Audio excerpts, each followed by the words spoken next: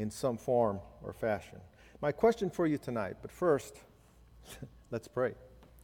Father, we come before you and we thank you, Lord, for the privilege and the honor of being able to gather and to get into your word together, Lord. We thank you, Lord, that you are a mighty God, a loving God, a God that just cares about every single aspect of our lives, Lord. And Lord, we just lift up this time to you now. We pray that you would bless this time in your word, Lord. Speak to us individually. Speak to us corporately, Father, and just continue the work that you've begun in each of our lives, Lord. We seek your blessings here tonight, and we pray these things in Jesus' name. Amen. Amen. So again, my question for you tonight is, how much do you appreciate what God has made available in your life? How much do you appreciate what God has made available in your life? Tonight we'll be in Ephesians chapter 2, and in this chapter, Paul is challenging the Ephesians to think about their past for one reason and one reason only. To think about their past for the purpose of developing a heart of gratitude for what God is doing and what God has done. Now, we're going to begin in the middle of the chapter because this is really the second study from Ephesians chapter 2. We're going to begin at verse 11. So let's read the first two verses to understand how Paul is trying to get the Ephesians to think. Beginning at verse 11. Therefore, remember that you, once Gentiles in the flesh, who are called uncircumcision by what is called the circumcision, made in the flesh by hands, that at that time you were without Christ, being aliens from the commonwealth of Israel and strangers from the covenants of promise, having no hope and without God in the world. But now in Christ Jesus, you who once were far off have been brought near by the blood of Christ. Now, whenever you probably have heard this before, that whenever you get a therefore at the beginning of a verse, you can always ask the question, well, what is therefore? Well, you answer that by looking at a couple of verses beforehand, and what Paul is talking about here, he's talking about salvation by grace, of course. And in verse 10, he says, "For we are his workmanship, created in Christ Jesus for good works, which God prepared beforehand that we should walk in them." Therefore, so that's what he's talking. That's what the therefore is there for, isn't it? It's just to get us to remember and to think about the work that God is doing in each of our lives. And the good works that he wants us to get to so that we can grow in Christ and be a part of what God is doing in the body of Christ. Now, in these verses, as we move on to verse 11 here, it says that in these verses, Paul tells them that who they once were. And he reminds them of things that they did not have. He tells them to remember that they were once Gentiles in the flesh. See, Gentiles were in a very desperate place because they had no hope. They had no peace. They were without rest. And they had no spiritual blessings. They were without God. That's where Gentiles are. To be without Christ, of course, is a terrible place to be. It's a terrible state to be in. It's a place where the lost man and the lost woman has not experienced forgiveness of sin, where every burden and every weight and the penalty of sin has been taken away. See, Paul is reminding the Ephesians that they were once in that state, and that in that state they were aliens and strangers from the commonwealth of Israel. When you're without Christ, if you can think about your own testimony just a little bit and go back to, maybe you don't want to go back, but at least you remember what you were before you came to Christ.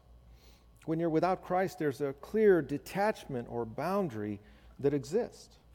There's a social boundary as well as a spiritual detachment or an alienation, if you will. And socially, religious people can leave other people out. And we have to, we can all take heed to these words because it's something we should all consider. Religious people can leave other people out. They can separate from those that are without Christ. And they can be guilty of spiritual pride. In verse 11, he says that those who are called uncircumcision by what is called the circumcision. See, that is an indication of a religious mindset.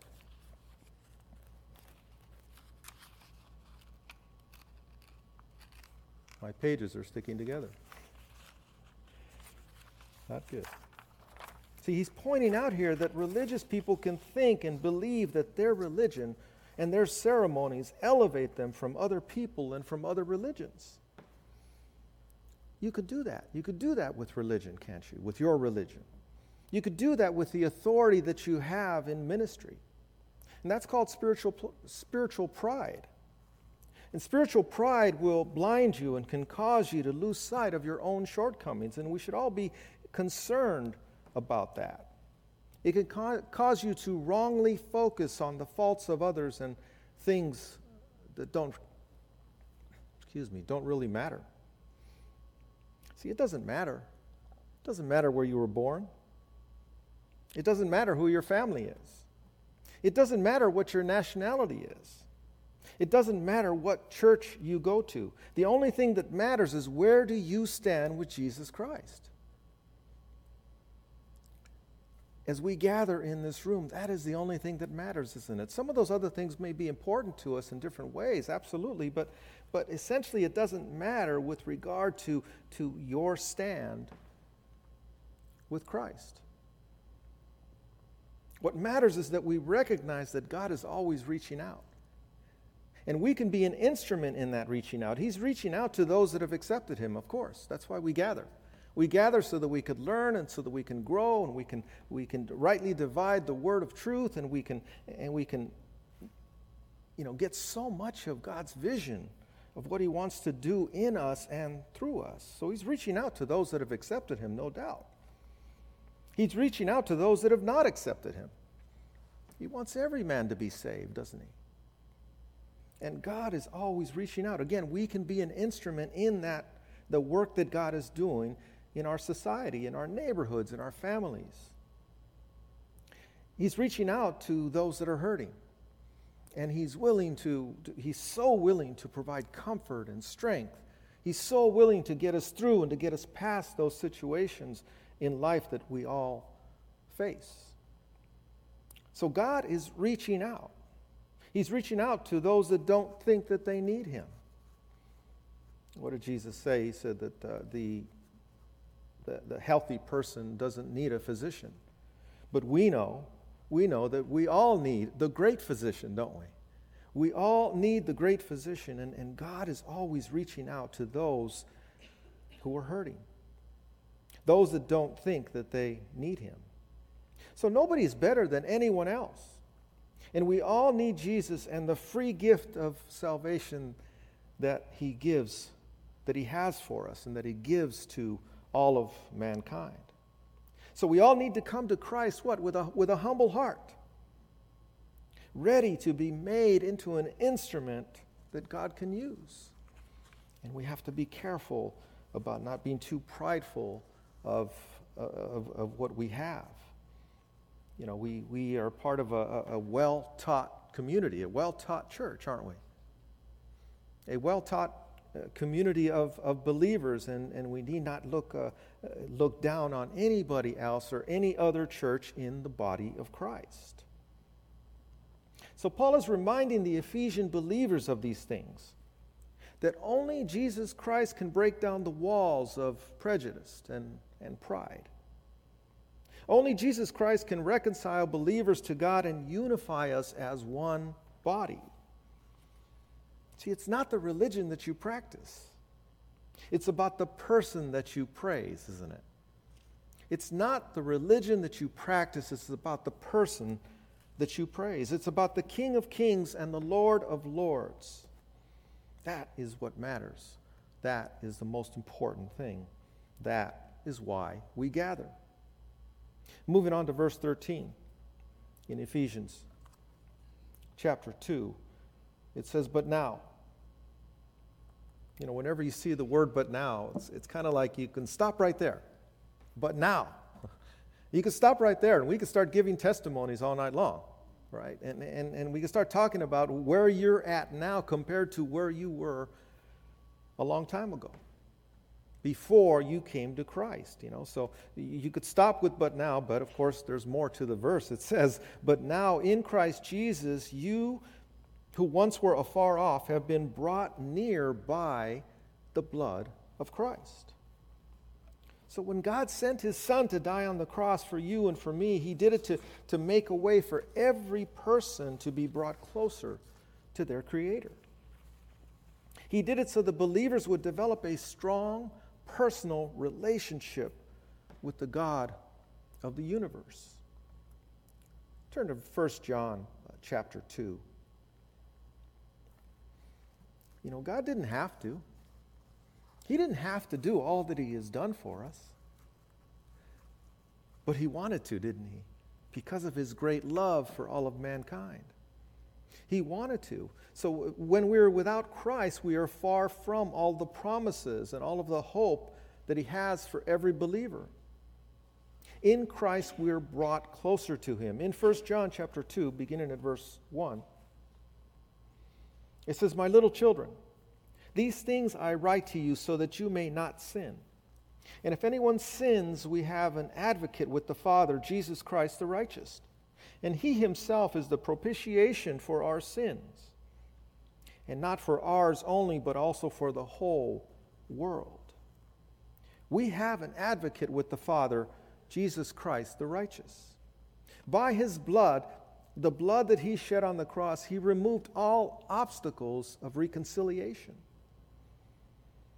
Because Jesus gave his life as a ransom for all, God's anger is turned away and complete pardon is freely extended to all of mankind. By his blood, we have the opportunity to draw closer to the Lord, and we are admitted to the favor of God, able to worship him with all of our hearts.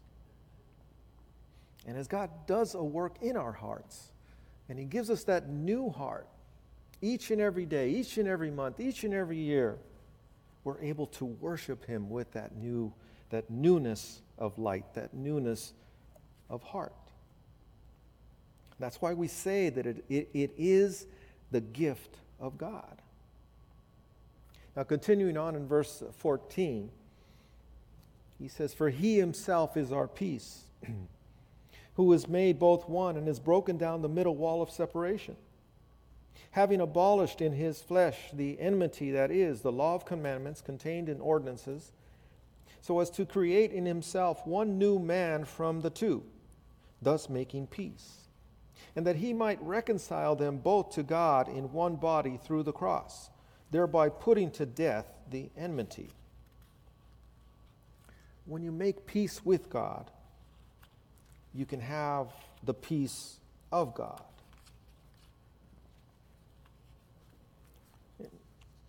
His peace is priceless, isn't it? His peace is absolutely, it's just so much to experience the peace of God. Because we all have situations where we desperately need the peace of God, and we all have times where we kind of can, leave God out of it because we're so entangled and so involved in the issues of life and all the things that are going on that sometimes we don't give room for the peace of God, but we need to. It's priceless. It cannot be bought. It cannot be earned. It cannot be traded for.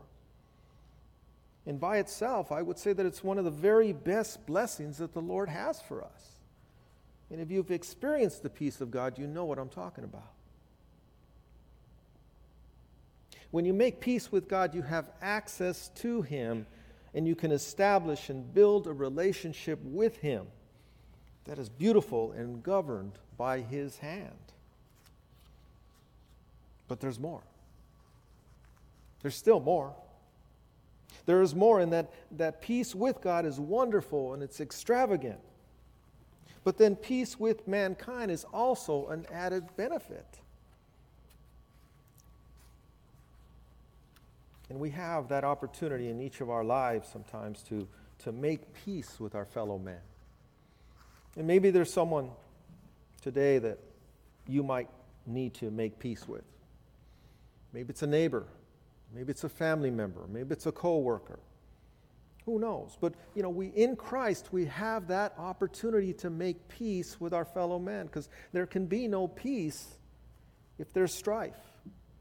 There can be no peace if there's hatred. There can be no peace if there's animosity. And that's the beautiful thing about what we share time and time again, is that it all changes when you come to Christ, doesn't it? It all changes when you come to Christ, when you have different people that come from different cultures. You have different people that come from different races and different backgrounds. And there's not going to be a whole lot in common. You can look around, you can look at the person next to you and think that, I would never have anything to do with any of you. I might not, if I didn't know it, but here in Christ we have so much in common, don't we? And that's the beauty. That's the beauty of walking with the Lord. In Christ, everything changes because when two believers come together, they now have all of those things in common. We worship the same God. We have the same Savior. We have the same hope. We depend on the same atonement. We look forward to the same heaven. We belong to the same family in the body of Christ. The redeemed, we're set apart. We're set apart to enjoy the benefits and the beauty of the grace of God. Again, verse 14 says, He has broken down the middle wall of separation. He has removed anything that keeps two parties apart. It can be true for Jew and Gentile. It can be true for Catholics and Protestants. It can be true for atheists and agnostics. It can be true for the religious and the non-religious. Anything that comes between you and anyone else has been taken out of the way when you come to Christ. It's been taken and broken down because you have Jesus Christ as your common denominator. Because you're in Christ, all of those things have been taken away. It's been nailed to the cross. Whatever is separating you and other people, when you come to Christ, that's been taken away. It's been nailed to the cross. And sometimes we have to work at leaving it there, don't we? It's been nailed to the cross and we have to leave it there. Sometimes we want to go back and we want to take it down and borrow it for a little bit. Because I need to work on this. And no. If it's been nailed to the cross, we need to leave it there. And if we need to give it to the Lord again, then we continually give it to the Lord and let Him have those burdens. Let Him have those weights. Jesus Christ has made it possible for anyone and everyone to enter in to the body of Christ. Anyone can come into His church. Anyone who receives the free gift of eternal life can have everything in common with his new neighbor who is in Christ. The people that are sitting next to you tonight. We have so much more in common because we're in Christ. See, when Jesus died on... Well, turn to... I jumped past my note here. Turn to 2 Corinthians chapter 5. When Jesus died on the cross, the veil of the temple was torn from top to bottom. It's a picture that shows us that nothing can keep us from having access to God. No curtain, no ritual, no custom, no association can keep us from the love, the grace, and the mercy and the blessings of God. See, by His death on the cross, He has abolished any hostility that exists or that ever will exist. And He has made possible complete reconciliation. In 2 Corinthians chapter 5, verse 17 through 19, it describes this perfectly. It says, therefore, if anyone is in Christ, he is a new creation. Old things have passed away. Behold, all things have become new. Now, all things are of God, who has reconciled us to himself through Jesus Christ, and he has given us the ministry of reconciliation. That is, that God was in Christ, reconciling the world to himself, not imputing their trespasses to them, and has committed to us the word of reconciliation. In Christ we are brand new. In Christ we are reconciled to God and to each other. In Christ we have the ministry of reconciliation. By the cross, he has destroyed the hostility that exists by reaching out to those that are afar off, by those that may think they have no hope, those that may think they are unreachable.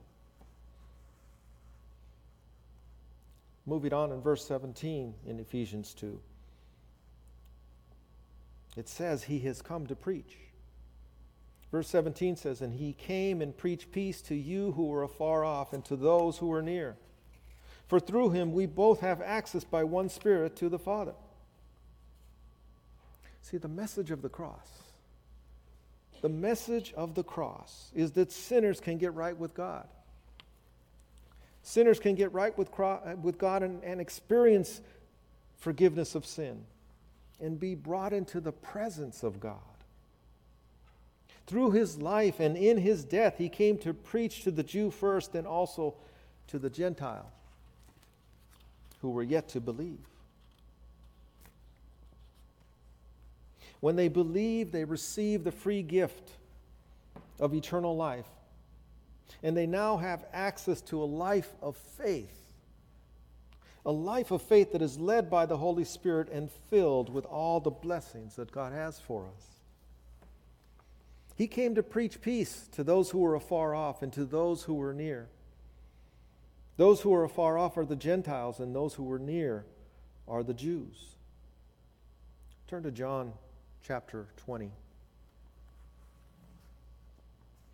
The term afar off is an important term because we have to consider who's included in these words. Now remember when Jesus rose from the dead, he appeared before his apostles. Well, Thomas wasn't there, if you remember. Thomas wasn't there. Now, we don't know where he was, but when he heard that Jesus had appeared before the other apostles, he didn't want to believe it. In fact, part of verse 25 says, unless I see the print of the nails of his hands, and put my finger into the print of the nails, and thrust my hand into his side, I will not believe. If somebody said that to you, what would your reaction be? If somebody said that to you and you had the authority that Jesus had, what would you do? Of course, we know that the Lord wouldn't do any of that.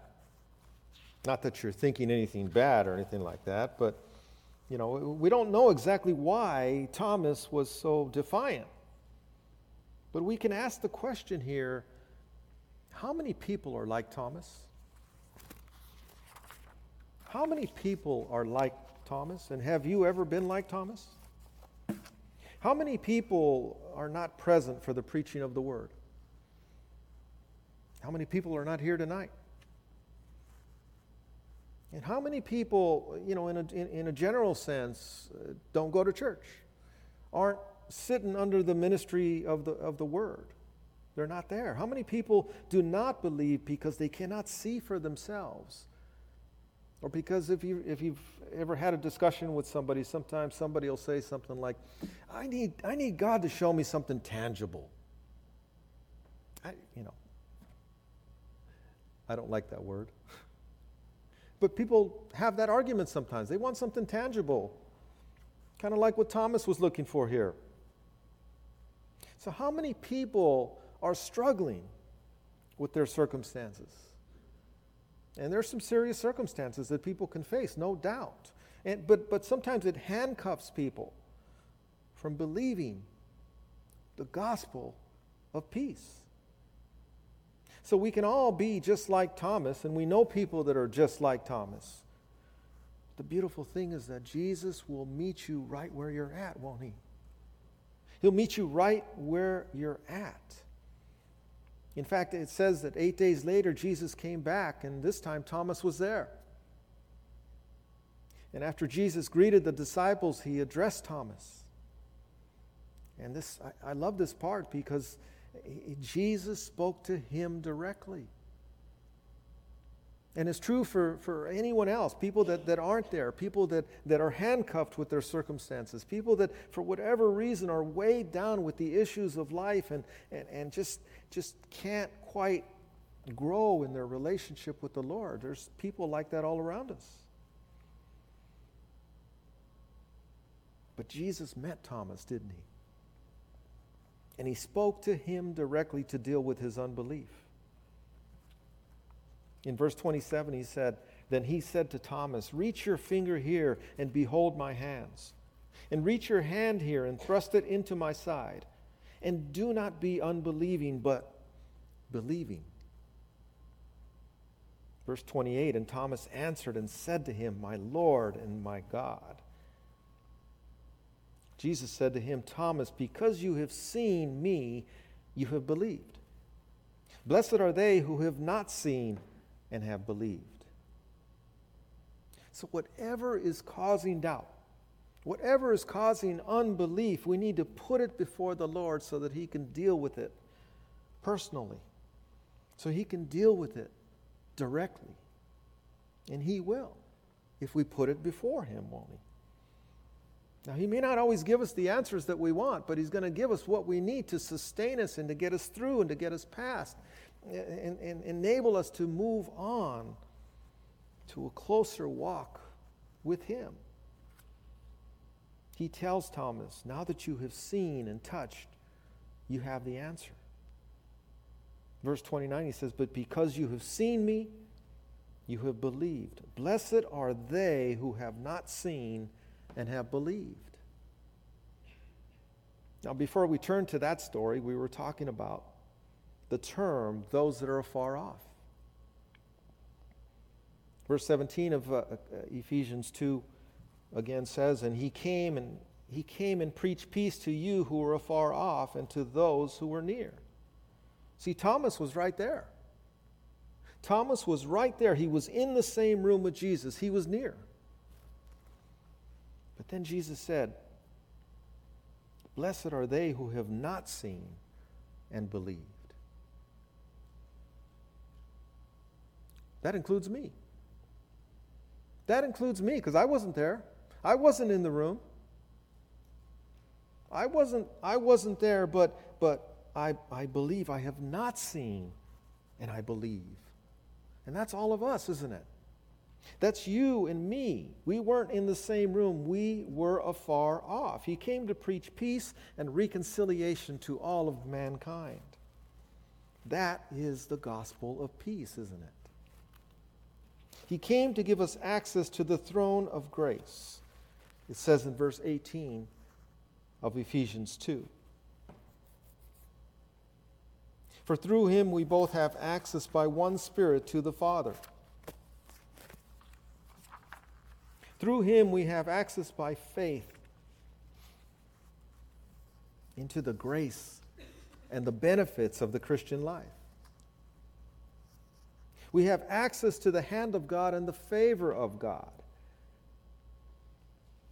As a result, we are no longer strangers. We are no longer foreigners in the household of God.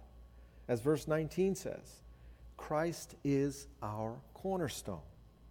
Verse 19, "Now therefore, you are no longer strangers and foreigners, but fellow citizens with the saints and the members of the household of God, having been built on the foundation of the apostles and prophets, Jesus Christ himself being the chief cornerstone, in whom the whole building being fitted together grows into a holy temple in the Lord, in whom you also are being built together for a dwelling place of God in the Spirit."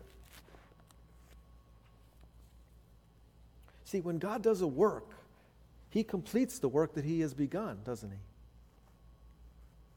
And if we could just work on staying out of the way and participating in that work, then we won't hinder what God wants to accomplish in us and through us. We won't hinder that work, and we can partake of His will. We can participate with Him as He does a work in us and through us. Because He will take us through, and He will get us past some of the most difficult circumstances that we may ever face. And He will continue that work and use those issues to make us stronger, to make us into a new creation. He will help us get rid of the old to make room for the new things that He has for us. As verse 19 describes, He takes us from being strangers and foreigners to being fellow citizens and members of the household of God. In His household, God has built a building that will exalt His name and bring Him glory. That's why we gather, isn't it? To exalt His name and to bring Him glory. Turn to 1 Peter chapter 2. You see, through the prophets of the Old Testament and the apostles of the New, the Lord has built a foundation where Christ is contained because He is the chief cornerstone. In Christ Jesus, we have the one who carries the weight. He fits and works all things together for good, though sometimes we don't have a vision for that. We have to trust His word when He says that He will work all things together for good. Just as the potter molds and makes the vessels that he makes, because the vessel is willing. The potter can make that vessel into an instrument that he can use. In 1 Peter chapter 2 at verse 4, it says, "Coming to Him as a living stone, rejected indeed by men, but chosen by God and precious. You also as living stones are being built up a spiritual house, a holy priesthood, to offer up spiritual sacrifices acceptable to God through Jesus Christ." When we come to Christ as God's chosen vessel, we are living stones giving a living sacrifice, allowing the Lord to build us up.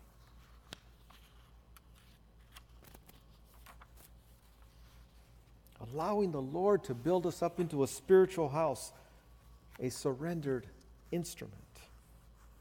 See, He alone can make us into a spiritual house, a holy priesthood, a sacred fraternity, if you will, that is completely interested and devoted to His plan for our lives.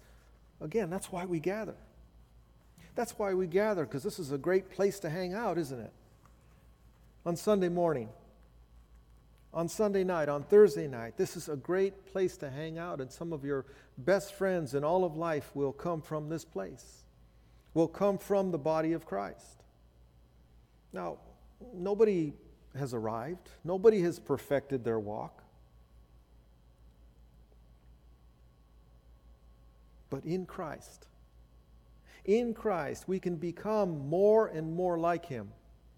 One day at a time, one moment at a time, one month at a time, 1 year at a time, little by little, step by step. God does a work in our lives, and He draws us closer to Him each and every step. He fits things together and causes us to grow. See, when a building is built and the foundation is laid, the Lord builds upon that foundation, doesn't He? He constructs the walls, and He ties them together with cross beams. He reinforces them with joints and studs. He tops them off with gables and roofing. And there's so much more in between. And it's all part of the body that He's building up, the building that He is building up, the work that He wants to accomplish in each of our lives. He builds a structure, and He causes it to grow from the ground up with the best foundation that any man can lay. Jesus Christ, the chief cornerstone. Remember, the cornerstone carries a lot of the weight, doesn't he? And we build on that. We build on Him, the foundation. He builds and He makes us grow into a sacred shrine, a temple where His Spirit, the Holy Spirit, can dwell. Jesus told us that the Holy Spirit will dwell with you and shall be in you. He told us in John's Gospel in chapter 14 and chapter 16, we won't turn there, but He told us that the Holy Spirit will lead us and guide us every step of the way. God the Father is the builder. God the Father is the builder of this structure. Jesus Christ is the foundation. The Holy Spirit is the one who gives us the power to follow Christ. And again, little by little, step by step, one day at a time, as we practice some basic spiritual disciplines, we get into the Word, we spend time in fellowship, and we have a conversation with the Lord, prayer. We grow. We grow. I've been walking with the Lord for a long time. And as I get closer to the Lord, what happens is I just see more and more depravity. Because He works on the inside, doesn't He? He works on the inside. It doesn't take a whole lot. You're a Christian for a couple of years maybe, and you could begin to look pretty good on the outside. You're fellowshipping, you're great, you got a big smile, you're just wonderful to be around the body of Christ and all that, but what's going on? What's going on the inside? That's what the Lord wants to work on, isn't it? Because He makes those changes. And some of those things that might be on the inside may never come out. It may never come to the outside, but the Lord still wants to deal with it. He wants to deal with the anger. He wants to deal with the things that weigh you down. He wants to deal with the hurt of the past. He wants to deal with, if you've ever been defrauded, if you've ever been a victim in any way. He wants to deal with those things and meet you right where you're at, just like He did with Thomas. He wants to do those things, and He wants to build our lives so that we can have a stronger and a better relationship with the Lord. Because when He does that work on the inside, eventually that work will show itself on the outside, won't it? And that's peace, and that's strength, and that's joy, and that's love. And that is so much more about what God wants to do. He is the builder of this structure, and we need to let Him build. The big question is, as believers, are we materials that the Lord wants to use, that the Lord can use in His building project?